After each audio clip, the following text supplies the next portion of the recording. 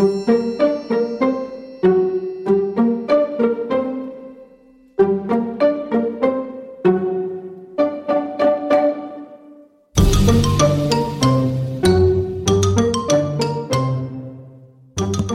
warning, if you thought The Kansas City Butcher was bad, this one might really mess you up. So consider yourself warned. Listener discretion is advised.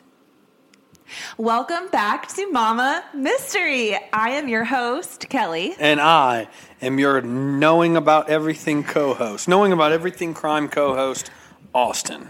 The all-knowing, ever-wise Austin. Crime junkie. Man, it's like hard to even say all that. That's right. Okay, Austin, today's a big day. I know it's a huge day. It's episode 71, and it's also a massive case, one of my favorites.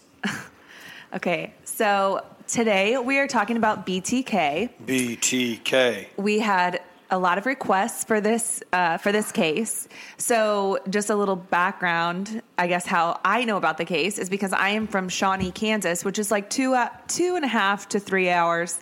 So they did have kangaroos down there. I'm sorry, what? They had kangaroos down there. What?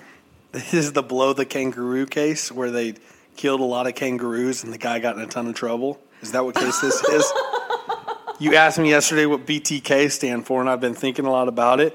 And I thought it was blow the kangaroos, like blow them out of the water. It was where the guy got in a lawsuit for killing kangaroos. Oh, my God. You've been sitting on that for days.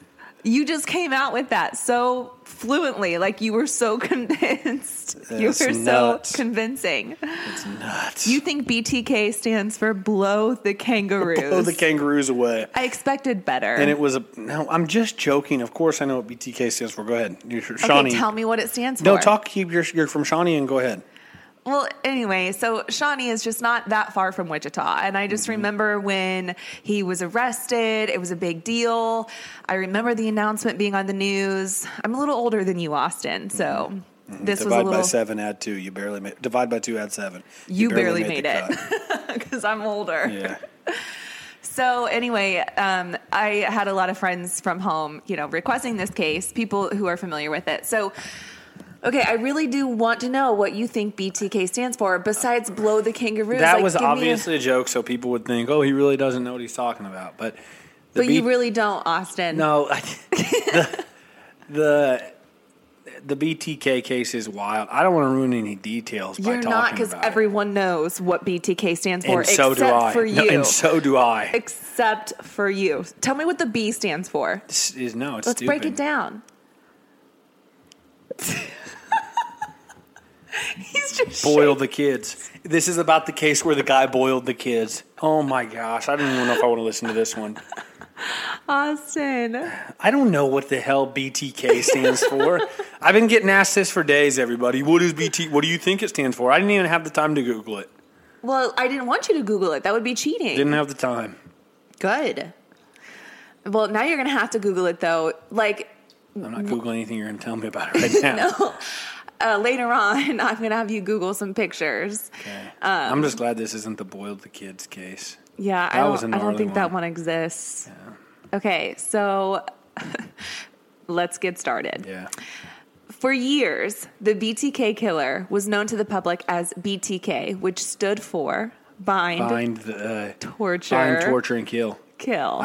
And see, that was my next guess. That was going to be my third guess because that's what he did. Yeah. Yes. Keep going. This is crazy. Oh man. So it was an abbreviation and name that he gave himself to claim the reign of terror that he caused between 1974 to 1991. Holy shit. During that span of time, BTK killed 10 people, including 2 children in Wichita and Park City, Kansas. And he played a taunting game of cat and mouse with investigators and local newspapers. But then communications stopped. For 10 years, nobody heard from BTK, leaving the investigation at a standstill until he started sending letters again in 2004, which ultimately led investigators to a man named Dennis Lynn Rader. Holy crap, babe, I feel like you just gave this synopsis that now everybody knows what the heck happened. He is the longest running serial killer in U.S. history. So everybody knows about him anyways. Yeah, everyone but you, sweetheart. Okay. All right. So here we go. Dennis Rader. He was born on March 9th of 1945 to Dorothea May and William Rader, a U.S. Marine veteran. He has I can't talk today. He has 3 brothers, Paul, Bill, and Jeff, which are like the most Dennis, Paul, Bill, and Jeff. Like you couldn't get more generic names than that. But he grew up in Wichita, Kansas, while both parents worked really hard, often leaving the boys to kind of fend for themselves. And people close to the Rader family described Dennis as normal, polite, well-mannered. He was a Boy Scout. He was in the church's youth group. He maintained a C average while he was in school, so maybe not the best student. But by all accounts, he had a normal upbringing. His daughter has gone on to do interviews about Dennis's upbringing and child life, I guess. And she said it was really pretty normal. There was no abuse going on, like nothing. At a young age, Dennis recalled being aroused by very bizarre and unusual things. For example, getting spanked as a child was something that early on turned him on. Wait, he said this later? Yeah. Yeah. Okay. So he would call these arousings Sparky Big Time. And he would get into magazines, cut out the ads of female figures, paste them on 3x5 note cards, and then draw ropes and gags on the pictures. At how old? I don't have the exact ages. I just know that this all started at a very young age. Like, I'm talking as early as like 7 or 8. He was being aroused by getting spanked.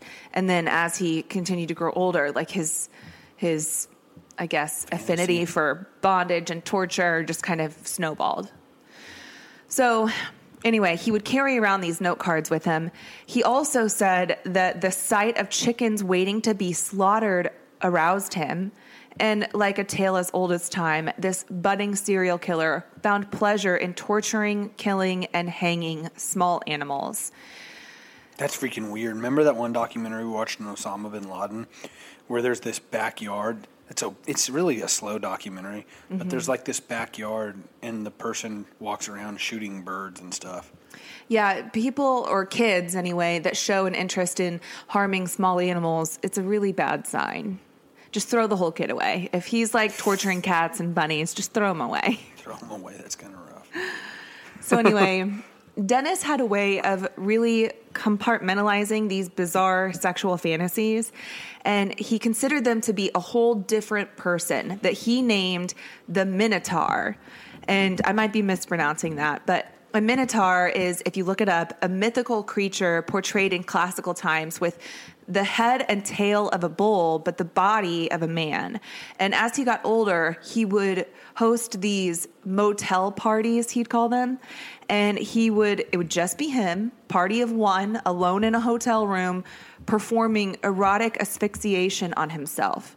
What? So he would bind his wrists and his ankles, cover his head with a bag, and restrict his breathing while he pleasured himself. And later on, he would take pictures of himself in these positions and like keep them. They were Polaroids. I don't know. I mean, he just kept them to like refer back to. So after graduating from high school with less than stellar grades, he spent just one kind of like hanging out, year. What do you call that? Like between high school and college where you just don't do anything. I feel like there's a word for it, but I can't think of what it is. That's right. Lazy. Not necessarily. Some people just take that year to figure out if they even want to go to college. So don't piss off some of our listeners. If you're sitting at your parents' pool and you have their credit card, it's lazy. Sure. I don't think he had that situation, though. He was probably sitting in a hotel room. Yeah. Tied himself up and jerking off. That's what he was doing on his off time. That's also lazy. It's weird is what it is. So anyway, after that year, he enrolled at the Wesleyan College in Salina, Kansas, but he dropped out at age 21 to enlist in the U.S. Air Force.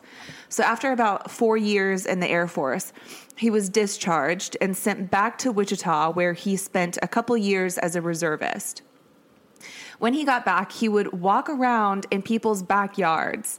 He would just literally walk in their backyards and look into their houses, often late at night so he could see into their house. And he got this thrill, like a power trip, from walking around in their backyards and watching them, knowing that they didn't know he was there.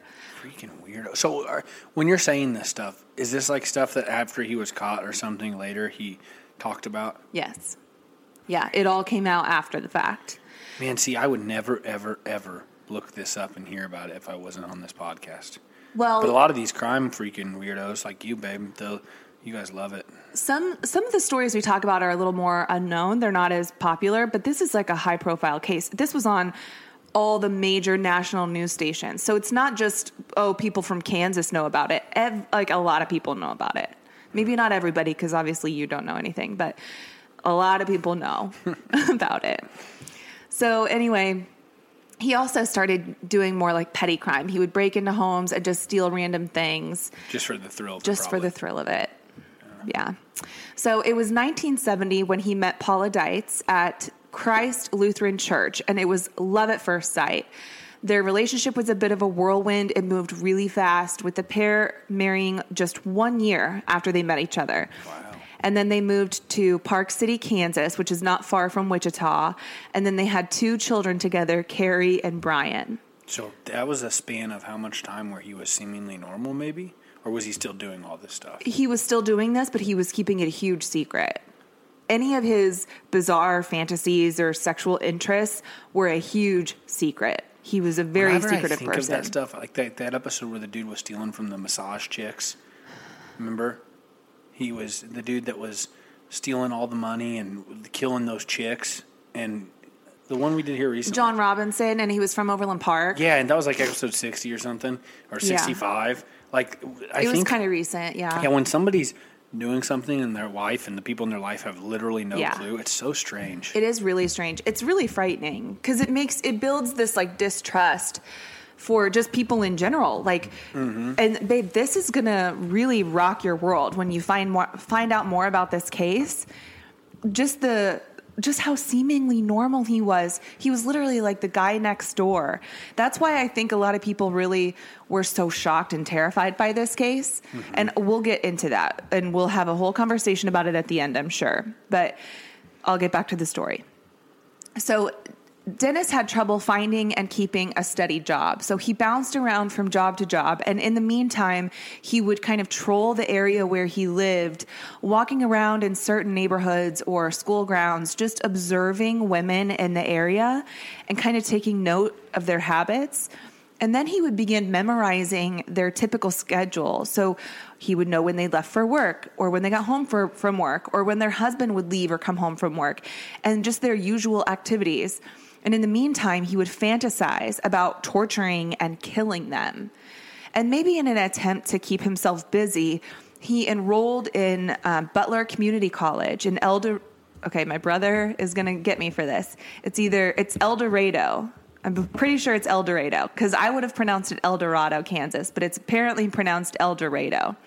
So anyway, he went to Butler Community College in El Dorado, where he earned an associate degree in electronics in 1973. So as time went on, though, these sadistic fantasies really began to just gnaw at him. And it got to a point where he couldn't take just the fantasy. He needed more. He needed to turn them into a reality. So he started planning. He started gathering tools for a hit kit, he called it. And then he chose very carefully. It wasn't random, but once he chose somebody, he started planning very meticulously what he was going to do. So the first murder was the Otero family. And they had recently moved to Wichita from the Panama Canal area when the patriarch of the family, Joseph Otero, got a new job working on airplanes. So they packed up and they left their grandparents' home in Panama to head to Wichita. Joseph was only 38 at the time. His wife, Julie, was 33. And together, they had 5 children. So Charlie was the oldest. He was in high school at the time. Danny and Carmen were in middle school. And then Joseph Jr. and Josephine were in elementary school. So on January 15th of 1974, Charlie had already left for school, as well as Danny and Carmen, because we know high school, middle school, they always start really early. Elementary usually starts late. So soon after they left, Dennis approached the back of the house and cut the phone lines from the outside. He broke in through the back door, and he was surprised to find the parents and their 2 youngest children sitting right there at the kitchen table. Holy shit. What year is this? 74. Okay, just making sure I remember. Their dog, Lucky, started going nuts, so Dennis ordered the father to put the dog in the backyard. And then he gathered the family into the main bedroom and at gunpoint had them all lay down and told them he was a wanted criminal on the run who was only interested in getting money and a car. And they believed him, so they just did what he said, praying out loud that Dennis wouldn't hurt them. He tied them up, and Joseph complained that he was uncomfortable because he had recently broken a rib from a car accident. So Dennis placed a pillow under his head. And I'm sure this is just making them think, like, we're going to be okay. It's going to be okay. Like, at least he's nice enough to put a pillow under my head while he's freaking robbing us, right? Mm-hmm. But the family's prayers went unanswered as Dennis placed a bag over the father's head and used a cord to suffocate and kill him. Mm-hmm. At one point, Joseph had torn a hole in the bag. So while Dennis was scrambling around the room trying to manually strangle each individual family member, he had to go back and put a cloth over his head to finish the job. Next, his wife, Julie, he tried to strangle her with his bare hands, but he grew impatient with how long it actually takes to do that. Like 3 or 4 minutes, right? Yeah, it takes a while. I mean, that's a long, when you think about that, it's like a long time. And anyway, he grew impatient. She passed out. He thought that she was gone, but then when she woke up, he got really upset and just resorted into using a cord or a rope to strangle her on her bed. So little Joey was next. He was only 9 years old. He was found. This is miserable already. I know. This is, I hate to even say it's the worst part. When it involves kids, to me, it is the worst part. But we're just going to get it over with. So anyway, he was found face down on the floor with multiple bags over his head so that he couldn't tear a hole in it. And then Dennis pulled a chair up next to his body and sat and watched Joey suffer until he knew for sure that he was gone. And they know that because the chair had left impressions in the carpet. So they knew that whoever did this sat and watched. Then 11-year-old Josephine was last, and she was strangled, and then she was taken downstairs and hung from an exposed sewer pipe in the ceiling of the basement. When she was found, police found semen on the pipe behind her, not on her, but on the pipe. And it's worth noting here that while it doesn't lessen the crime whatsoever, it's just interesting that Dennis never actually had sex with any of his victims throughout the course of his killing spree. He only ever masturbated at the crime scene, which in my opinion is honestly creepier. Like, it's all bad. It's equally as creepy. It all sucks. I guess I just find, I don't know if I even find a little bit of solace in the fact that he didn't actually like have sex with her. I don't know. It all sucks. Okay, so after the murders, Dennis took a few things with him, mementos from his crime scene, his first crime anyway, including a radio and the father's watch. And he later said he had no reason for taking, there was no thought behind what he was going to take. He just took stuff just as a memento. Then he took the family's station wagon to a Dillon's grocery store nearby. And later, a witness would testify that she remembered seeing him get out of the station wagon, and he was super flustered and shaking like a leaf, and that he took the keys, threw them onto the roof of the grocery store before realizing that he left a knife behind at the scene. Oh, my God. So he had to drive back to the house in his own car and get the knife and then go home. So later that day, when Daniel and Carmen came home from school, they found their parents and their little brother upstairs and thought at first that their parents were just playing a sick joke on them because they're in middle school. And then Charlie arrived home shortly after, surprised to find their dog Lucky in the backyard because that was unusual. And then when he came in, he noticed his mom's purse was dumped out in the kitchen. found Danny and Carmen. They told him what was going on, and he got just a super sick feeling in his stomach. He had just watched the movie a few days prior called In Cold Blood. Do you know about that story? No. A lot of us were like forced to read it in school, but I didn't read books when I got told to read them at school. Okay. Anyway, In Cold Blood, it's about two convicts who killed a family in Kansas in 1959. And the movie version terrified him, but his dad assured him, thank God, nothing like that has ever happened to us. And then just a few days later, it did. So these murders completely shocked the city of Wichita. People started locking their doors at night and checking their phone lines. And the mystery of who did this and why was baffling the town and investigators. They didn't even know where to start. Like, Wichita was a very, heart of America type place. Like, a great place to raise your kids, a great place to grow up. Midwest living at its finest. So yeah, this kind of thing didn't happen there. But then just a few months later, on April 4th of 1974, Dennis struck again. This time it was Kathy Bright. She was a 21-year-old college student who had just gotten home, and her brother Kevin was with her. When they got into the house, they were startled to find a stranger sitting in their home waiting for them. Creepy as hell. So Dennis didn't expect Kevin to be there. He had been stalking Kathy and was only expecting her. So when they both walked in, he held them both at gunpoint and told them the same thing that he told the Oteros, that he was a fugitive from California looking for money and a car. He tied them both up in separate bedrooms, and after making sure that Kathy was secure, he went to Kevin to strangle him. But at some point, Kevin broke free from the bonds and actually fought with Dennis. And Dennis pulled a gun out and shot Kevin twice in the head. He fell to the ground, so Dennis, assumed he's done. I'm going to go take care of Kathy now. Meanwhile, he had no idea that Kevin miraculously survived these gunshots and ran out of the house to get help. Can you imagine that? You've been shot not once, but twice in the head, and you're running down the street. And you know that he's in there attacking your sister. Yeah, so he tried strangling Kathy, but she was fighting so hard that he lost control over the situation. And he went and grabbed a knife to stab her, which he did. And he admits that the whole situation, of course he admits this later, but he admits that the whole situation was just a mess, that he completely lost control over it. And at one point he heard the front door and thought for sure it was the police. He was done for. But then he actually saw Kevin running down the street. So he hurriedly picked up what he could and just left. He jumped into one of the cars, but had the wrong keys, got into a different car. It was either Kathy's or Kevin's. And then he left. He drove to... So they both survived? No.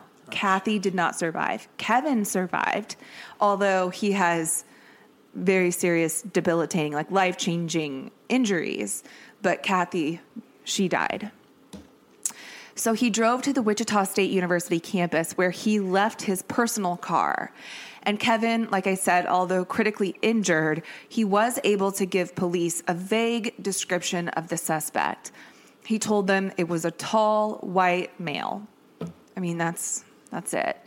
And at the time, the police didn't connect this crime to the Otero murders because the method was so different. And typically, serial killers keep the same mode of operations, right? So, which it really wasn't that different, but it changed, which made it different, right? Yeah. Exactly. So meanwhile, 2 inmates from a nearby jail started taking credit for these crimes. I don't know why people do that, take credit for crimes they didn't commit. I think they do it for street cred. Clout. Yeah. But anyway, of course this news hit the media and Dennis saw it and it enraged him. He was not about to allow someone else to claim bragging rights for the work that he had done. And he one thing you'll find out about him is that he really lived for the recognition. He wanted to be noticed. So he wrote a letter to the Wichita Eagle, but he didn't send it directly to them. Instead, he hid it in an engineering book at the Wichita Public Library. Then he called the newspaper to tell them where a letter was that described the Otero murders. In the letter, he described in detail what he did to the Otero family that only he would know. And then he wrote, "I did it myself with no one's help." He wrote, quote, "The code words for them will be bind them, torture them, kill them. BTK." End quote. He went on to say, with many grammatical errors that I'm just going to correct so for the sake of fluency, he wrote, quote, "I'm sorry this happened to this society. It's hard to control myself. You probably call me psychotic with sexual perversion hang-up. Where this monster entered my brain, I will never know, but it's here to stay. How does one cure himself? If you ask for help that you have killed 4 people, they will laugh or hit the panic button and call the cops. I can't stop it. So the monster goes on and hurts me as well as society. Maybe you can stop him. I can't. Good luck hunting." End quote. Oh, my. Just a mockery of everybody. Oh, yeah. Big time. He had a very grandiose sense of self. He thought he was a big shot. Well, in a way, sounds like he was just extremely insecure and almost had narcissistic tendencies, and that his biggest fear was having no power, maybe, and that's why when somebody else took credit for his crime, he got offended by it. Absolutely, 100%. Yeah, because he even, and I'll talk about this later, but he even got a job as like a park safety officer. So like he would go around and measure people's grass to make sure it was an appropriate length, and if it was too long, he would write up citations, and then he would like get after people about their dogs. I mean, he was just like this rent-a-cop in a power suit and just totally like let that feed his ego. He felt no importance in his life. Yeah, I mean, he tried to find it in just the weirdest ways. So then Dennis kind of stayed off the radar for a few years, which may have been because he started a family with his wife. His first child was a son named Brian, which was born in 1975. His wife, Paula, remembered being really worried at the time about being home alone with their baby because of this BTK killer. And meanwhile, it was him. And Dennis assured her not to worry. They were safe. Well, she has no clue. She just had a baby with BTK. No clue. That's crazy. 3 years passed without any sign of BTK. And I think Wichita was beginning to relax a little bit. Even investigators kind of wondered if he died or moved far away or maybe was incarcerated. That is until March 17th of 1977. So Shirley Vian Relford was 24 years old at the time, and she was at home sick that day. So she sent her 5-year-old son, Steve Relford, to the nearby grocery store to pick up a can of soup. Wait, did you say she sent a 5-year-old son? I did. I know. Trust me, my mind was kind of boggled by that too. When you said 5-year-old son Steve, not to derail this conversation, but when you said 5-year-old son Steve, you forget that everyone named Steve was once a kid, but Steve is such an adult name. Yeah. So like you got this kid named Steve. Kind of like Dennis. Yeah. And then Steve was 5 and going to get groceries by himself. Yeah, I'm pretty sure that she lived really close to a Dillon supermarket, so he was 5. He was 5. I mean, this is a different time, and maybe it's normal. Wichita was safe, apparently, other than BTK, obviously, ravaging the town. But, trust me, that kind of, raised red flags to me, too. I was like, wait a second, I thought you just said a mess up or something. No, I didn't. So anyway, he goes to the grocery store to pick up a can of soup for her. And on his way home from the store, he is approached by a man asking if he knew who the woman in this picture was that he was holding. The picture was actually one of Dennis's wife, Paula, unbeknownst to the child, of course. The boy said no, he didn't know who she was, and then walked on home. And moments later, there was a knock on the door, and little Steve answered the door to find the same man from earlier who just let himself in. Shirley came out to find this strange man just standing in the living room, and Dennis pulled out a gun and ordered Steve and his 2 siblings into a bathroom where he tied a rope from the door to the sink so that they couldn't open it. Dennis and Shirley both put blankets and toys into the bathroom to comfort the kids. And then she and Dennis both together shoved a bed up against the door for extra security. Then he undressed their mom, tied her up, but she got sick and vomited. So he went and got her a glass of water and said that he comforted her for a little bit before he ended up strangling her on the bed. What a freak. Yeah. That is like disgusting and horrible. Mm-hmm. That's like the craziest shit I've ever heard in my life. So Steve says that there ended up being a little crack in the door because, of course, the kids were upset. They're trying to get the door open. And at one point, it cracked just enough where he could see what was happening. He could see Dennis on top of his mom. And the kids are screaming. They're threatening to call the police or, break out the window. And one of Steve's older brothers actually did break the window in the bathroom. How old were his siblings? I'm not sure. I wish I knew. I didn't even think to look that up, but they weren't much older. I think Steve might have been the youngest, but his older brother broke the window in the bathroom and started screaming for help, which scared Dennis off. And so he quickly gathered his belongings from what he called his hit kit and left. Left the kids in the bathroom. Yes. And Shirley was left on the bed. She was dead. So when investigators arrived, little Steve tried his best as a 5-year-old to describe the man who just killed his mom. But his description, of course, was vague. And as Steve grew up, he's done interviews since then. But he was diagnosed with some severe mental issues stemming from what happened to his mother and Not the trauma. Not surprising at all. Yeah. No, he admits that he got into smoking dope and drinking too much. And you can tell in these interviews, he still is just not over it. I mean, how do you ever get over that? It happened at 5 years old. Right. I mean, so he's 50 now. Probably around there. 45, 50 years old. So, they say when you experience trauma as a kid, your growth is essentially stunted. Like your emotional growth is kind of stunted at that age. Mm-hmm. So, I mean, he is just up against it from the very beginning. I feel terrible for him. Yeah. Gosh, that's like the most horrible thing I feel like we've ever gone over. Yeah. I mean, when you picture it and you think about how she was like, okay, let's just get this over with. And, because she thinks he's just there to rob them. Rape. Yeah. And then gets her a glass of water. Like, he comforts his victims before he kills them. Like, what is the point? It's like an extra level of torture. Because it's a mind fuck is what it is. Like, you're comforting them and they start to think like, okay, it's going to be okay, I think. And then it's definitely not okay. Right. So in an attempt to not rile up the public, investigators kept kind of quiet about Shirley Vianne's murder because they weren't 100% sure that they were dealing with the same person, like the same killer. Mm-hmm. They wanted to be absolutely sure that it wasn't the same guy, that it was the same guy that they were dealing with, even though they felt pretty confident that it was him. And then on December 8th of 1977, the police department gets a chilling phone call from BTK himself. So I'm going to play that for you. How long is this after the last one? This is December. What time did that last case happen? Okay, so that was in March. So this is about... of 77. It's about 9 months later. Yeah, and then this was in December. Yeah, so 9 months later, okay. Yeah, so he calls the police department himself, and I'm going to play you that 911 call.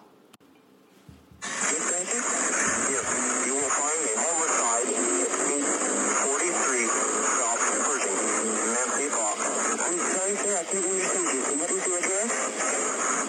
843 South Pershing. That is correct. I couldn't understand any of that. Okay, so I thought you might not. So I know what is said so that I can kind of relay it to you. But he says you will find a homicide, except he says it like homicide, at 843 South Pershing, Nancy Fox. And she's like, I'm sorry, what did you say? And you can hear another dispatcher saying, I think he said 843 South Pershing. And he says, that's correct, and hangs up. So police go to Nancy's house and they find her on her bed. She had been tied up. She was face down. She had a belt around her neck, and lying next to her was her robe that BTK had ejaculated into and discarded beside her. And the thing is, he had actually killed her the day before he made that phone call. And so I think he realized nobody had found her yet. And he wanted the attention. So that's why he called to say, like, hey, I want to hear you guys talk about this. Go check out this house. Right. So this time investigators knew it was BTK, and they enlisted help through the media. They played the recordings of the man's voice on the phone to see if anyone would maybe recognize him. And they got some tips, but nothing led to an arrest or to Dennis Rader himself.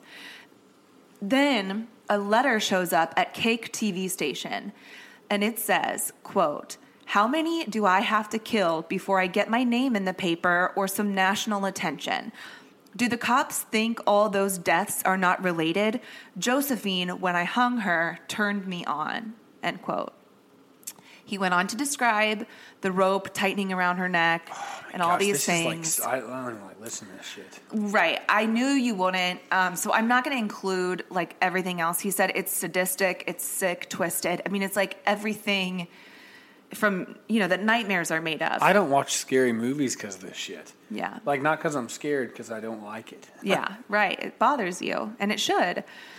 But he also notes that he almost gave the same fate to Shirley Vianne's 3 kids. He said, quote, "You don't understand these things because you're not under the influence of Factor X," end quote. He also offered some nicknames for the public to use. So as if BTK wasn't unique enough, he said, how about the Wichita Strangler, or the Asphyxiator, or the BTK Strangler, the Poetic Strangler, or the Wichita Hangman? He's really thinking a lot of himself. Just making a game out of it. And making a game of it, yes. And then he ended the letter with, quote, "7 down and many more to go," end quote. So this really put BTK on the map. Did they broadcast that letter?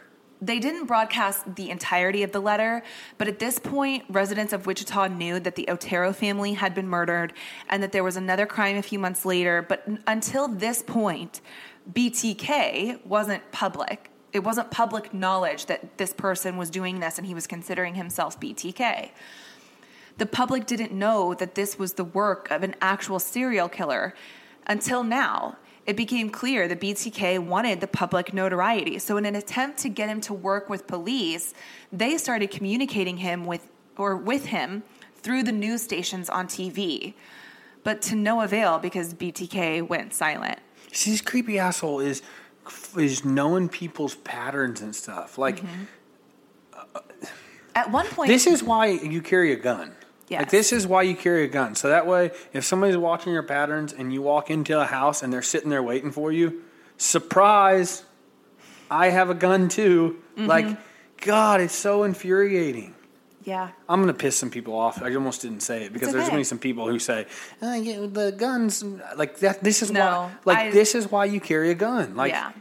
You have and to I'm not protect saying yourself. that solves everything, okay? I'm not. This is sadistic and disgusting and horrible. I'm just saying, like, man. People like this exist. And do you think any of these victims ever thought they would be a victim of this? It's horrible. Gosh, yeah. No one ever thinks it's going to happen to them until it does. Right.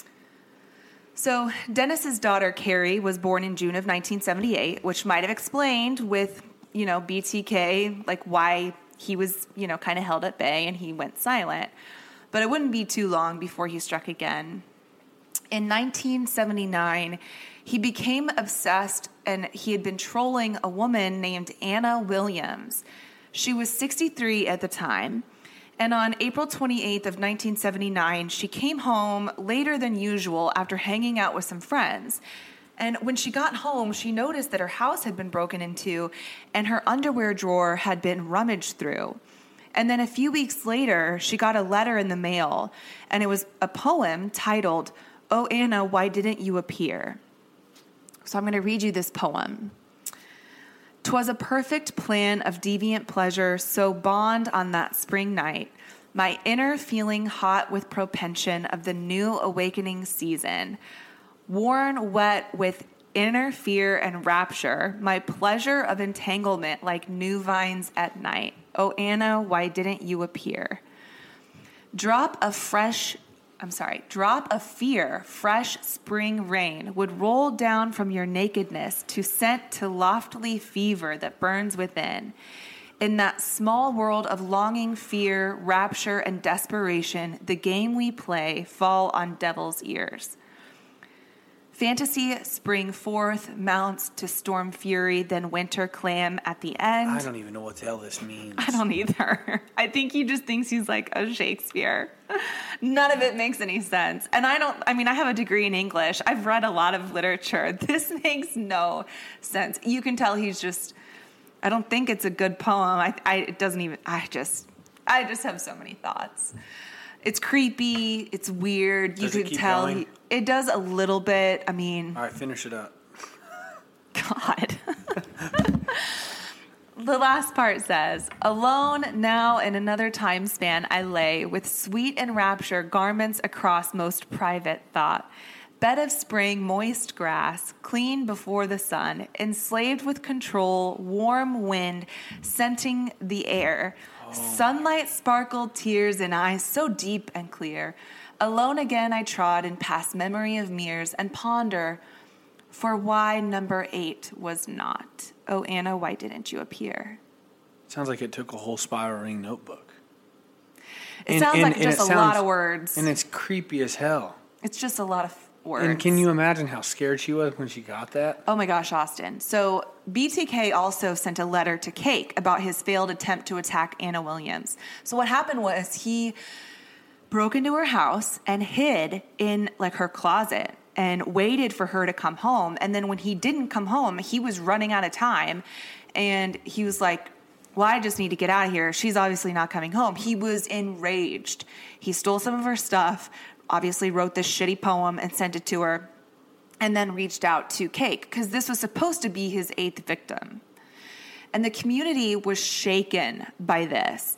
And Anna packed up and moved because hell yeah, she's good for her. Absolutely, understandably terrified. Yeah, I cannot she even lived. imagine. Tell me she lived. I hope. She lived. Good. God, yeah, I don't know where she is now. If she changed her name, I wouldn't blame her if she did. Creepy as hell. And see, like I say a gun comment, that wouldn't even help you. Like they're hiding in your closet. Like what the? Yeah. This is just crazy. Yeah. So then another 5 years go by in Wichita with radio silence from BTK. And meanwhile, former police chief Richard Lemunion has assembled a task force specifically designated to finding out who BTK is, and they've dubbed themselves the Ghostbusters because, in essence, they feel like they're searching for a ghost. They have no idea who they're even looking for. While the task force is busy creating a profile of their serial killer, Dennis Rader is living in Park City, which is neighboring Wichita. And he played an active role in his kids' lives, taking them fishing.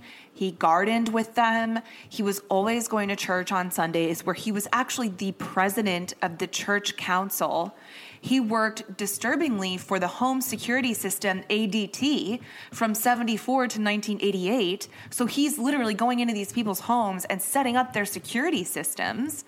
So if he had a victim or somebody, picked out, he could just memorize their code. He's helping them set it up. And then he also worked, like I mentioned, as a compliance officer for Park City. And yeah, like I said, he would go around. I mean, he had been interviewed on the news about people's dogs and, his really heroic work as a compliance officer for Park City. Like, he's this big deal. I mean, you could tell that he thought he was the shit in his Park City uniform. I feel like he would be like a Parks and Rec character. But anyway, when he lived in Park City, although it was right next to Wichita, it remained a really safe place. And residents felt like they were essentially removed from the terror that was going on in Wichita. So then on May 5th of 1985, 53-year-old Maureen Hedge was found. Sorry. Yeah. I just like lining out the timeline in my head. So the last crime was in 77. Mm-hmm. So now he's been silent for 8 years. Yeah, his daughter was born. 8 years. Everybody thinks he's gone for sure. I mean, 8 years. Almost a decade passes. Well, yeah, since he has killed anybody, I guess the letter that he wrote to Anna Williams was in 1979. So 6 years. So this was about 5 years. Yeah, okay. Yeah. So anyway, on May 5th of 1985, 53-year-old Maureen Hedge was found naked in a ditch after she'd been strangled to death. And nearby was a knotted up pair of pantyhose. She'd been in the ditch for at least a week. And what happened was BTK had broken into her home and killed her on April 27th. Then he took her body to his church and posed her in various positions while he satisfied himself and took pictures of her body in his church. In his church. Where he's the president of, like, the church council. I mean, that is sick. So and then sickening. Dumped her in the ditch? Yes, it's such a slap in the face, too, to God. To be like, I'm going to act like the president of the council. Everyone's going to trust me. I'm this churchgoer. But watch me bring in a body that I killed and pose it in all these weird positions. And then masturbate while I'm at it. I mean, this is the devil's work. So, anyway, he had been planning this for a while, and he had actually stored black plastic sheets at his church in preparation for what he knew he was about to do. Maureen Hedge lived only 7 doors down from the Rader family. So this went on in Park City. Yes. So Dennis's wife and kids, they were all familiar with Mrs. Hedge. They would say hi to her as they passed by while they were all outside doing yard work. And what's even sicker about this is that when he did this crime, he was on a camping trip with his son's Boy Scout troop. And he was one of the dads that was like on the trip, you know, to make sure everyone stayed in line.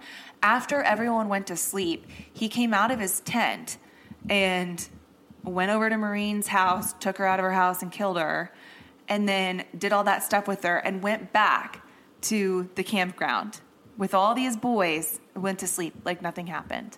And you know what's even more messed up is that while he was walking back, a patrol officer stopped him because it was like in the middle of the night and asked him what he was up to. And he said he was just going to the gas station to change his clothes because he was a dad staying with his Boy Scout troop and he didn't want to change at the campsite. And the officer was like, okay. Yeah. So about 1 year later, on September 16th of 1986, Bill Wegerly arrived home from work for lunch when he found his toddler unattended. He searched the house for his wife, Vicky, but couldn't find her right away, and he assumed that maybe she just went to run a quick errand and would be right back. But 30 to 40 minutes went by, and she still wasn't home. So he starts looking for her more intently, and he's getting worried. And that's when he found her in their bedroom. Okay, this is in the middle of the day, Austin. He found her in her bedroom between the bed and the wall. And the bed was really close to the wall. So, you know, when you walk into the room or when you just look in, you can't immediately see her. Right. But police immediately suspected her husband, especially because she had been there and he had been there for like 30 to 40 minutes, you know, after she had already died. Right. Never considering at the time that it was the work of BTK. And, you know, the thing about this, so he named each of his victims a project. So it would be like Project Green for some reason, or Project Cookies. He named Vicky's, you know, as a victim, he named her Project Piano because one day he was on his lunch break and he was walking by and could hear her playing piano. She liked to play piano for her child. And he heard the piano from outside and just, I don't know, gravitated towards that, I guess. So he started stalking her, memorizing when the husband left and when he came home, and made sure to kill her within that morning window. So did this guy end up getting in trouble for it, or did they figure it out? He was considered a suspect for a really long time, and he was never, you know, found guilty or charged that I know of, but he remained under a cloud of suspicion for a really long time. And it obviously later came out because BTK admitted that he had killed Vicky Wegerly. But, yeah, I can't even imagine his grief at the time, too, finding his wife like that and then being the suspect of it. Right. It's terrible. So then in 1988, 3 members of the Fager family in Wichita were killed. And it was assumed at first that this was again the work of BTK. So on New Year's Eve in 88, Mary Fager returned home from a trip to find her husband and daughters all dead. Her husband, Philip, had been shot in the back, and their 16-year-old daughter, Sherry, had been drowned in the hot tub. And then their younger daughter, Kelly, who was only 9 years old, was strangled and then dumped into the hot tub. So yeah, this sounds like something BTK might do. But another letter was written by BTK to news affiliates saying he actually did not commit this crime, but admired the work of whoever did do it. It was later found that Bill Butterworth was likely the one who committed the crime, but the prosecution didn't build a strong enough case to prove that he did it, so he was ultimately acquitted of all of his charges. And although it was Bill who was building the sunroom on their house, and then after the murders, he was tracked down in Stuart, Florida in the Fagers family car, they never found the murder weapon, which was the gun, or any other irrefutable evidence to convict him. So the Fager family still to this day has not seen justice for that crime. So there was a large span of time between Mrs. Hedges' murder and BTK's next known victim, because remember, the police had their eyes on Vicky's husband, not BTK. So this ultimately left the Ghostbusters task force no choice but to disband. And the case was technically considered a cold case, but it was still open, of course, and they just had no viable leads to the killer. And you have to remember, at this time, criminal forensics was just not what it is today. So BTK's final victim was a woman by the name of Dolores Davis, and she lived alone with her cats. She had a boyfriend, but they were not living together at the time. And on January 19th... How old was she? So Dolores was 62 years old. Okay. And like I said, she lived alone with her cats. She had a boyfriend. They were not living together. So she was living alone. And on January 19th of 1991, BTK broke into her home by throwing a cinder block through one of her sliding glass doors. So Dolores' boyfriend eventually came by to check on her after he couldn't get a hold of her. And that's when he found that her house had been broken into. Her shoes were all piled up in her room, and her bed sheets had all been stripped from her bed. So, of course, he calls her kids to tell them that she was missing. I think he also called the police. I can't remember if it was him or the kids that called police, but somebody let them know that she was missing. Mm-hmm. Dolores was found on February 1st by a teenager under a bridge. She had been tied up with pantyhose and rope, and it was clear that BTK had tied the knots in a way where he could loosen them to bring her out of unconsciousness and then strangle her again. So he was essentially like hardcore tormenting her. A porcelain mask was also found nearby. It was like this creepy mask with makeup painted on it. And other than that, the police didn't have much evidence to go off of. And this was in Park City, not Wichita. So it wasn't immediately assumed that this was BTK. But then a few months later, Dolores' son, Jeff, got a letter in the mail from someone claiming that the same person who killed Maureen Hedge and Vicky Wegerly probably killed his mom, and that he's sure his mother was just terrified. And it is believed, well, we know now, that this was written by BTK. So he's even tormenting the victims' families as if it's not enough.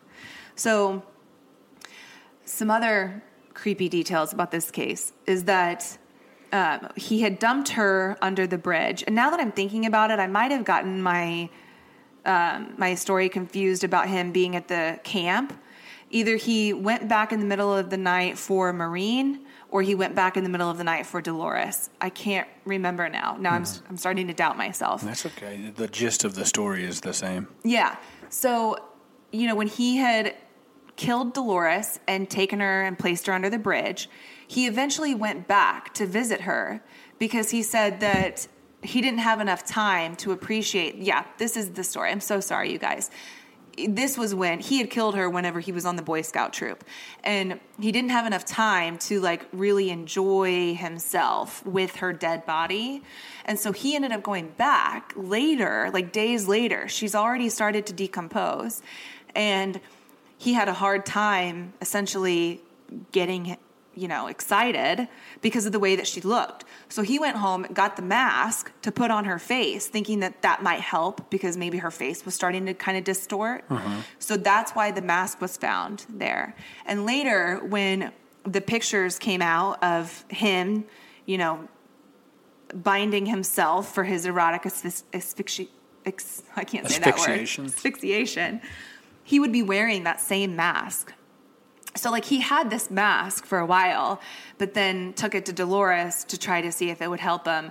But then he admitted later, he could never pleasure himself. He just couldn't do it with her. And so it was all just a waste. Oh, my gosh. I'm just, like, jaw dropped this whole time. I haven't said anything on, like, the last two because I'm just sitting here like, what the heck? Yeah. So 27 years went by without any murders, and the cases were all still unsolved, and they began to grow cold. And over time, it appeared that BTK was kind of becoming a thing of the past. He's still married. Still married. In a good relationship?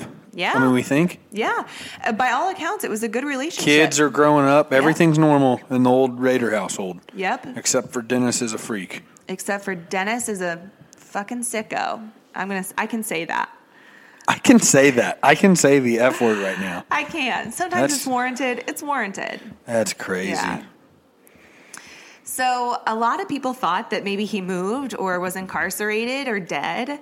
But when Dennis noticed that people at news stations were talking about BTK less and less, he had to do something about it because, of course, he's got to stay in the spotlight. So he wrote a letter to the Wichita Eagle. And in like 2007 or what? Where are we at here?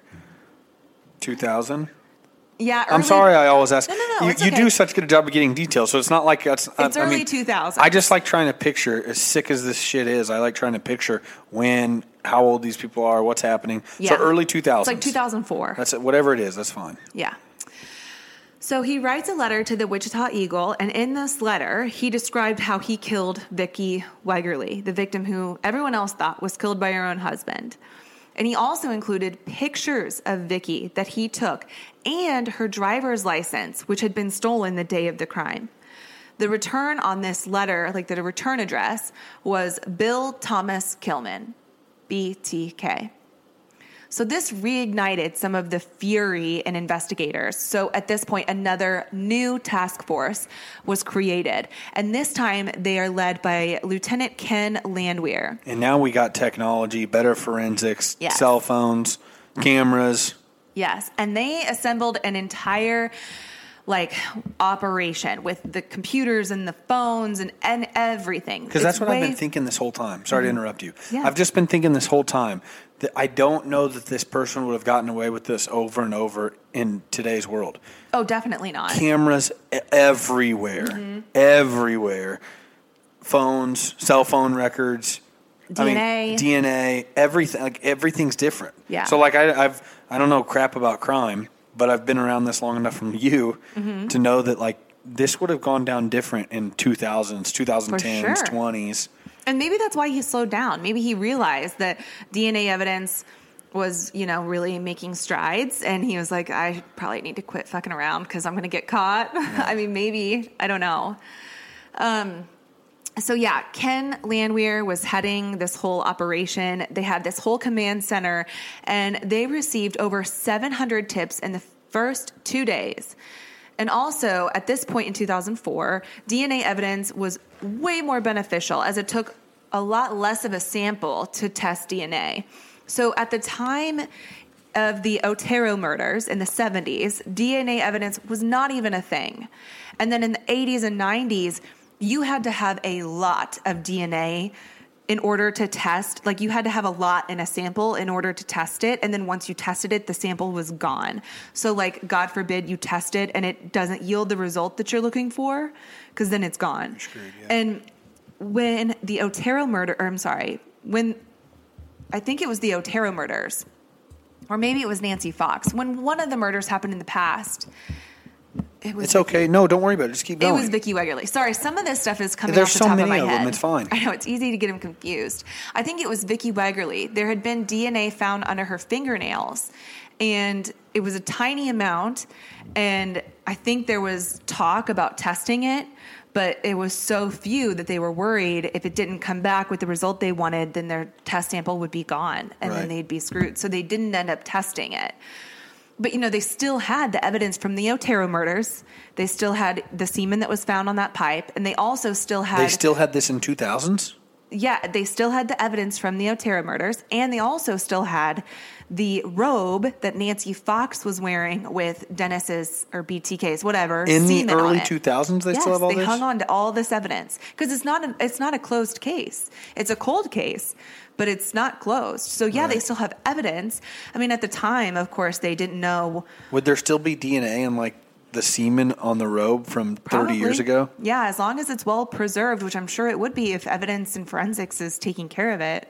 If they bag it up and store it away, I mean, I can't imagine that stuff just kind of vanishes into thin air. Right. Wow. So now, in 2004, so many advancements had been made that they were able to test the DNA from the crime scene of the Otero murders and Vicky's murder and tie it to the same criminal. So they had a match. They didn't have, who it matched to. Well, they already knew that, but now they verified it's it with confirmed. DNA. Yeah, okay.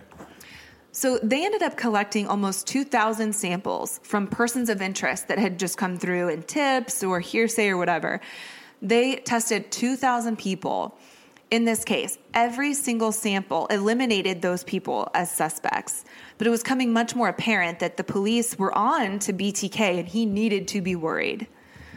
So on May 4th of 2004, the Cake TV station in Wichita received another letter. This time... How old is this idiot? Sorry, I know you're probably not going to know off the top of your head. I don't know how old he was in This 2004. is how my brain works. I just want to keep picturing this dumbass so I can picture him. So hold on, look it up. Yeah. Okay. So he was born in 45. And then this is in Okay, so he's around 60. 2004. Okay, Yeah. well then he's around 60. So that's all I wanted to know. Yeah. So this old idiot is still getting his rocks off, sending these letters. Mm-hmm. Yeah, he's sitting there in his living room, massaging this stress ball to enhance his grip so that he can strangle people better. And he's watching the news, and it's like he became friends with the news anchors because he started communicating with them a lot in this span of time. He wasn't killing in this span of time, but he was talking a lot about it. So anyway, he sends another letter, and the return address this time was Thomas B. King, which is TBK, but whatever.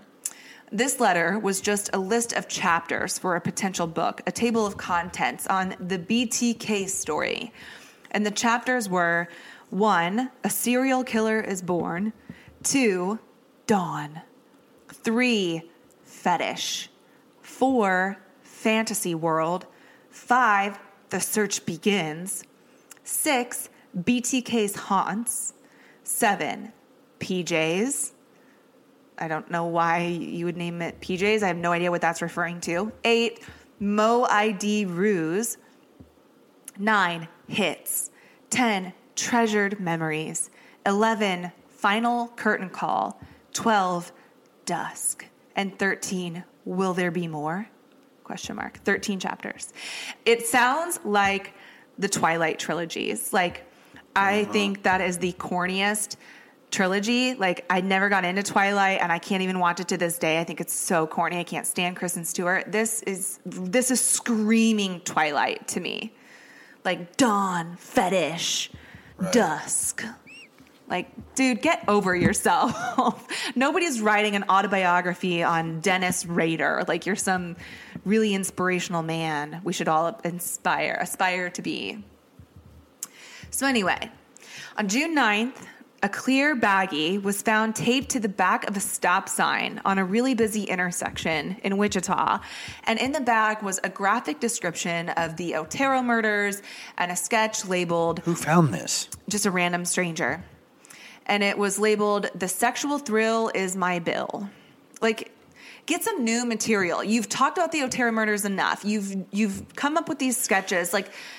It's just really so bizarre. So are they publishing this stuff to the media? Not everything, but they do let the media know when they've received new communications from BTK. So They let the people know. yeah, the people know that he's speaking out. On July 17th, 1 month later, another letter is left at the Wichita Public Library. It had been dropped in the book return slot, and this time the letter was claiming responsibility for the death of Jake Allen earlier that month. But this was later proven to be false because that death was determined to be a suicide. Although I'm curious, like sometimes suicides, or homicides can be made to look like a suicide. Was there any similarities in it? I have no idea because I didn't find any information on that, but I just thought that was bizarre. And it could have been someone pretending to be BTK. Like there's a lot of copycats that just get a thrill out of that.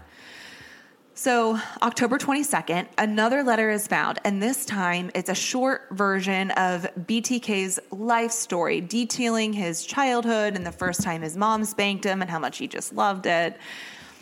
So BTK had been really vigilant about watching the news. Like I said, he kind of felt like this relationship with the anchors. And if he wasn't killing, he was feeding off the attention that he was getting in the media. If he wasn't stalking victims, he was stalking the news, specifically Cake TV. And the two main co-hosts were Susan and Jeff at the time. And during one of their segments... Just real quick, I'm sorry. What is Cake TV? Is it like a Wichita news station? Is it like an MTV? It's K-A-K-E. So, like in Kansas City, they have KCTV5. Okay, gotcha. Yeah, so theirs is Cake, K-A-K-E. So anyway, the two main co-hosts are Susan and Jeff at the time, and during one of their segments, they mentioned to the weatherman that they hope the weather gets nice because they've been battling some colds. And BTK, 2 days later, sends in a postcard and says, "Sorry to hear about Susan and Jeff's colds."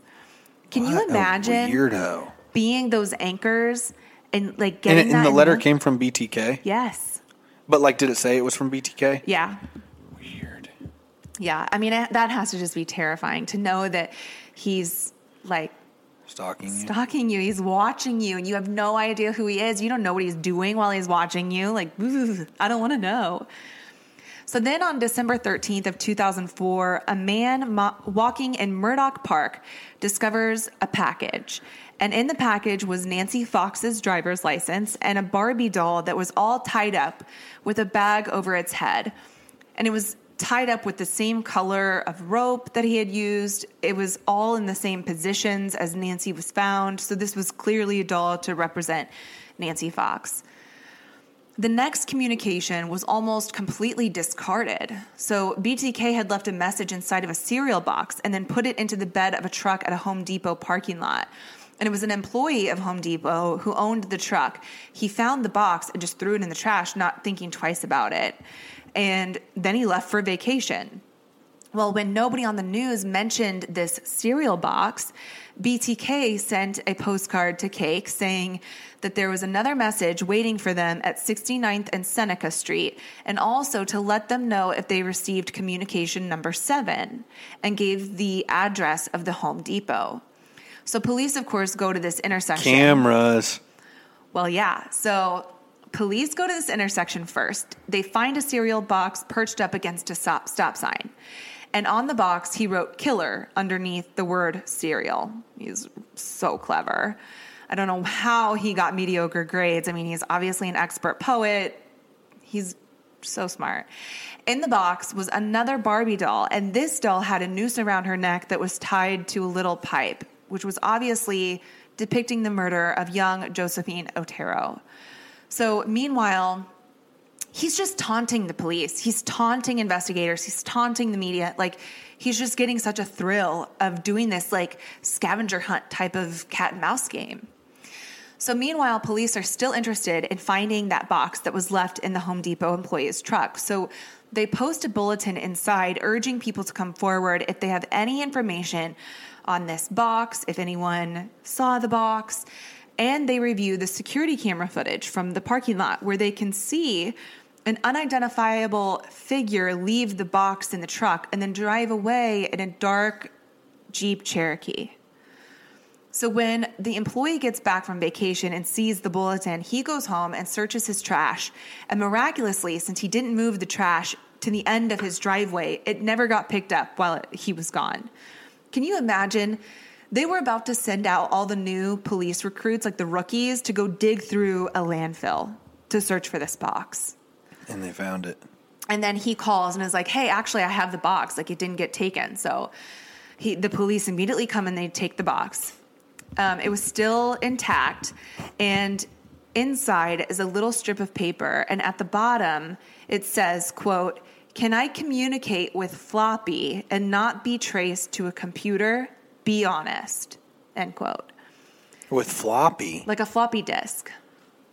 Do you know what a floppy disk is? Yes. Okay. I'm just like thinking, how could you even communicate? What does he mean, can I communicate with it? I don't know. I'm assuming he wanted to send them some files or pictures or just another way of showing them his evidence. Uh-huh. Be honest. This old-ass man doesn't know a damn thing about technology.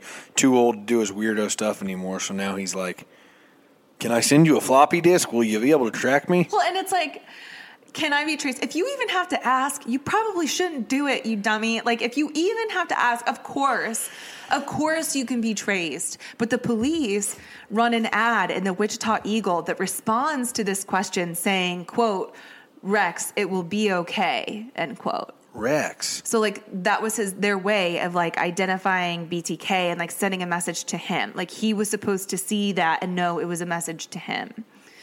And all Why it did said they was, say Rex? Rex, I don't know. I What does can't that remember. mean? Okay, just somehow they're translating to him. So they don't say yes or no. They just say it will be okay. So 2 weeks later, on February 16th of 2005, a package is delivered at Fox TV affiliate KSAS TV in Wichita. So this is a different station. This is not Cake. This is a different one now. In the package was a letter, a gold-colored necklace with a large medallion from a past victim, a photocopy of the cover of a book called Rules of Prey, and then a purple Memorex floppy disk. So computer forensics take the disk and they run it through their computer software. They find that the disk came from Christ Lutheran Church in Park City, Where the victim earlier was brought. yes, and where he was a president of the church council. And on that file on the disk was created by a user named Dennis. So they Googled the Holy church. shit.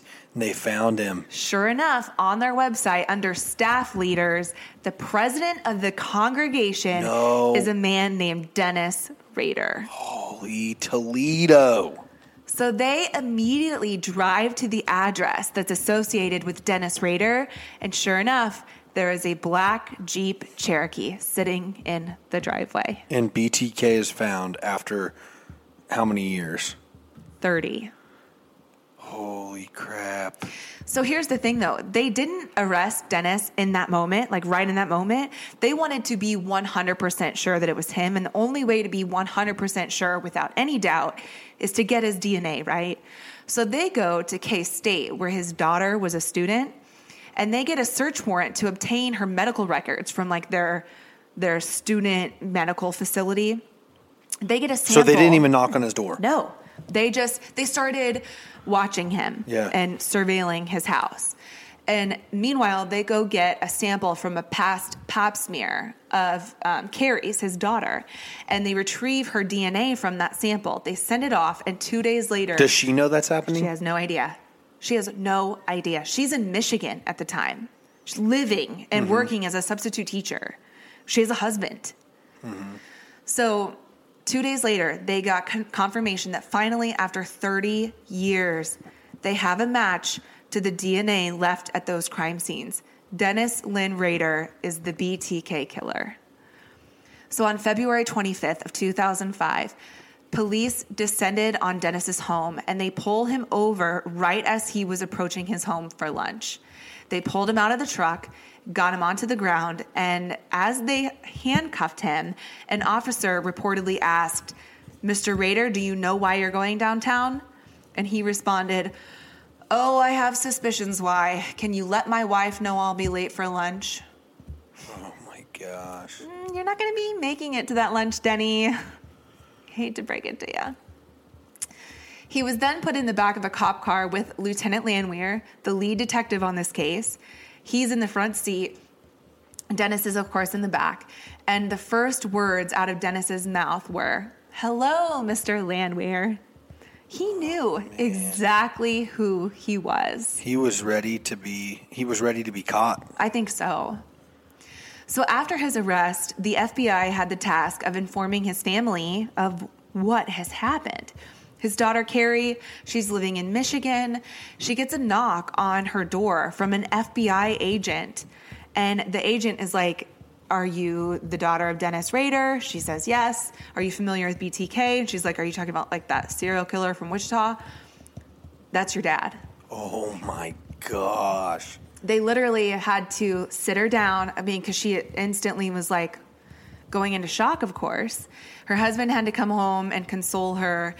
Like, can you... I can't imagine that. I cannot imagine that. They have video of her wedding with Dennis walking her down the aisle in their church that she grew up in, that he had been attending for years and years and years.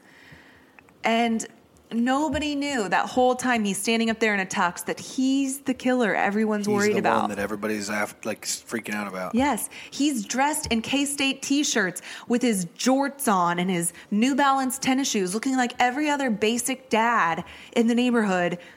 But there's one difference. He's a serial killer. Like, Austin, try to wrap your head around that. So I got to know about, do you know have any other stories of any other family members getting told? So his wife Paula, didn't believe any of it at first, and she was really defensive at first. And of course, the community was absolutely shocked. His church was dumbfounded, and one of the employees at Cake TV station was a member of the congregation at Christ Lutheran Church. Could not believe that, babe, months prior, members of the congregation were interested in getting a tour of the Cake's TV studio. Dennis Rader was on that tour. He was standing right there in front of, or I guess behind all the cameras, but in front of the stage where he'd been stalking on TV the whole time. Yes, he was there. He was inside this guy the was station. Like so demented on so many levels. Yes, but also so elusive. That's Right. what's creepy about it. Yeah. So members of the community remember Dennis as this compliance officer for Park City, often going on these power trips and, you know, giving up these citations for frivolous things. So there were some people who were like, yeah, I remember that guy. He was a dick. He was arrogant. He was really unpleasant to work with. He had a huge ego, treated people like crap. Like, a lot of people remembered him that way. So some people were kind of like, yeah, it makes sense. He was a douche. Mm-hmm. But during his interrogation, he told investigators exactly where they could find a ton of evidence. It was essentially a catalog that he kept. Memories. No attorney, I take it. No, he didn't ask. He was literally so forthcoming. At first, he was like, Kent, why did you lie to me? Why did you tell me I could send you a floppy? I thought we had a good thing going. Oh, my goodness. And then just dumped it all. Yeah. And then he was like... He wanted to be this celebrity. Oh, he wanted it. He wanted... Babe, like, when we're done here, I'm going to show you videos of his confessions and the way he spoke in court, because it is just... I assume there's a million nonchalant. documentaries. Oh, yeah, there's a ton. But he's so nonchalant. He's like, well, with Nancy Fox, let's see. And he, like, clicks his tongue. He's like, I can't remember exactly. Like, he's just... There's no empathy. Empathy is completely void. Weirdo. Yeah. And imagine his daughter finding out. Oh my gosh. I mean, the devastation. She's had to go through, of course, years of therapy, but she's a lot more vocal about it now. The son is really quiet about it. Like, there's no interviews with him. I mean, he probably doesn't want to be associated with him at all. Mm-hmm. They're probably all, what, in their 50s? No. 30s? Carrie, I think, is younger. She was born in, I think, late 70s. Okay, so 40s, 30s, somewhere in there? Yeah, she's not too old. But 50s, I guess, geez. in one of the interviews, she talks about a time when her brother was, I think, around 21 and got into a fight with Dennis over something at the house. And Dennis snapped and put him up against a wall and started choking him. And they had to like pull him off of him. So when they think back to that time, they're hindsight. like, holy shit, like those same hands strangled a ton of other people to death. Right. And, you know, at the time too, like you have to realize the way they grew up was like a pretty average household. Like your middle income. What am I trying to say? Is that like middle class, just Yeah, like middle class. working class, middle class America. yeah, just like Seemingly American average, dream. Yeah, I mean, with the exception of him strangling his son at that point. But like, babe, they grew up with a totally normal remembrance of him. Like the dad being involved in Boy Scouts, and they have pictures of Dennis holding Carrie up to put the star on the top of the tree, and he's like on these fishing trips, and he's wearing K-State gear, and it's just like, Just a oh normal my dude. God, it's so mind blowing. You literally see like people in our neighborhood who resemble him, and it's like, I would never have guessed that that's what this guy would look like. And I think that's what shocked a lot of the community members too, because they pictured him as being something way different, way more monstrous. And the fact that he was just this real average looking dude. I mean, now you look at him and his eyebrows, he looks scary. But you, like the whole time, in my opinion at least, you picture that California killer. What was his name? Yes, the Night Stalker. You picture Richard the Night Stalker, Ramirez. this dude that dude, I got goosebumps thinking about that episode. You need to go back and listen to Night Stalker if you haven't listened to it, everybody. Because the Night Stalker is like a really good looking dude that whenever he went to... Until he opens his mouth. Until he opens his mouth, that's what I was going to say. But he's a really good looking dude until... And when he went to prison, all these chicks fantasized about him. Yes, gross. But yet when he opened his mouth, he looked like this creepy ass Meth head. killer meth head. And like all of a sudden it was almost like, I don't know. It was like he went from looking like a heartthrob to like, I don't know, someone who would So just rip that's- your heart out and eat it. That's what you picture, at least I do, when Yeah. I picture this guy. And then I look at the picture you posted of him, and he's just this old sack of crap. Yeah. And like even the pictures of, you know, in 2004, that was a more recent picture. So he looks a lot more old now. Apparently he suffered a stroke. So maybe he looks a little different now. But then he looked like just your average dad. So, real quick, if you would go on, so what happens? Yeah. So he leads them to their house. Like he tells them where to go to find more evidence. And there were like little places hidden. So there was like a floorboard that you could lift up where he was hiding some of the evidence. They found Polaroid pictures of him dressed in women's clothing, bound up. He would... God, what would his wife think when she sees those or their kids? Can't even imagine. I can't. Sorry, Kate, go ahead. No, it's okay. They found flashcards where he sketched out his fantasies of bondage and torture, like literally just these sketches. And then they found the Polaroids of his victims, including Maureen Hedge, propped up and posed within the church. And then they found the selfies of him dressed in women's clothing. Sometimes it was in clothing that belonged to some of his victims. He was bound with bags over his head. He photographed himself like this in his basement, out in the woods, and even like buried outside. Like he would bury a hole or dig up a hole and then just lay in it and take pictures. Can you imagine walking up on that in the woods, like this creepy guy just dressed in women's clothing with a bunch of ropes around his knees? Like, oh, sorry. How's it going? Yeah, nice weather. Uh-huh. Are you okay? I'm all right. Do you need any help? Gosh. Yes, sir. You need lots of help. So Dennis Rader's wife was granted an emergency divorce. These typically take about 60 days, but given the circumstances, the judge granted it the same day.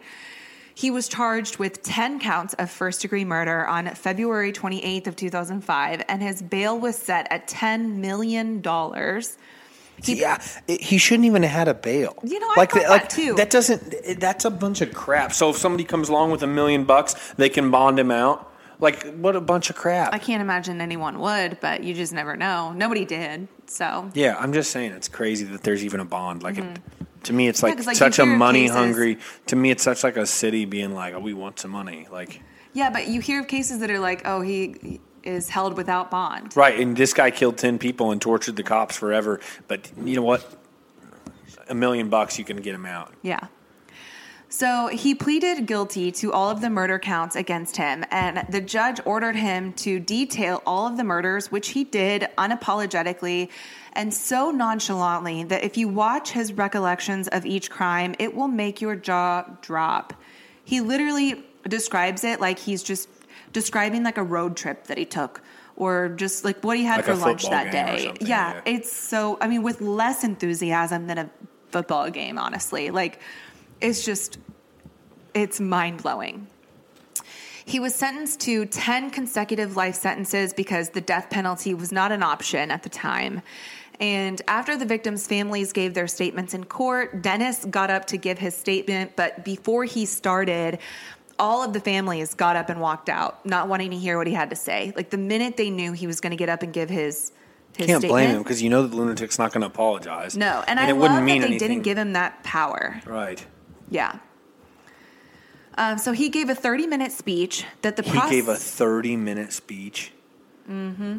Babe, the entire speech, he's like likening himself to the victims. He's like, oh, Julie Otero has kids. I have kids myself. Or, you know, Joseph, he liked to fish and I like to fish. Like, he's literally relating himself to the victims. It was disgusting. It was absolutely disgusting. And the prosecutor likened it to an Academy Awards acceptance speech. He showed no emotion, no regret. And on August 19th of 2005, he was transferred to the El Dorado Correctional Facility in El Dorado, Kansas, where he will likely remain in solitary confinement in an 8x8 cell for the rest of his natural life. He gets 1 hour of exercise 5 days a week in a fenced-in area, and then 3 showers a week. Nobody is talking to him. Nobody is eager to communicate with him anymore. The fear and the shock and the thrill of BTK is over. So he's still alive? He is still alive. That's insane. I've seen the prison where he's staying, and it's like eerie to know that he's in there. Man, that's so wild. Yeah. Dennis Rader has been diagnosed by a psychologist as having narcissistic, antisocial, and obsessive-compulsive personality disorders. I don't think anyone is surprised by that.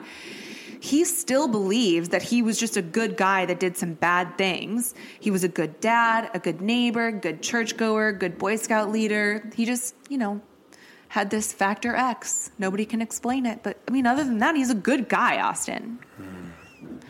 He is the longest-running serial killer in U.S. history. And Dolores Davis's son, Jeff, described Dennis Rader as a social malignancy. I think that's just an astute observation. To call him a social malignancy, I think, is really pretty perfect.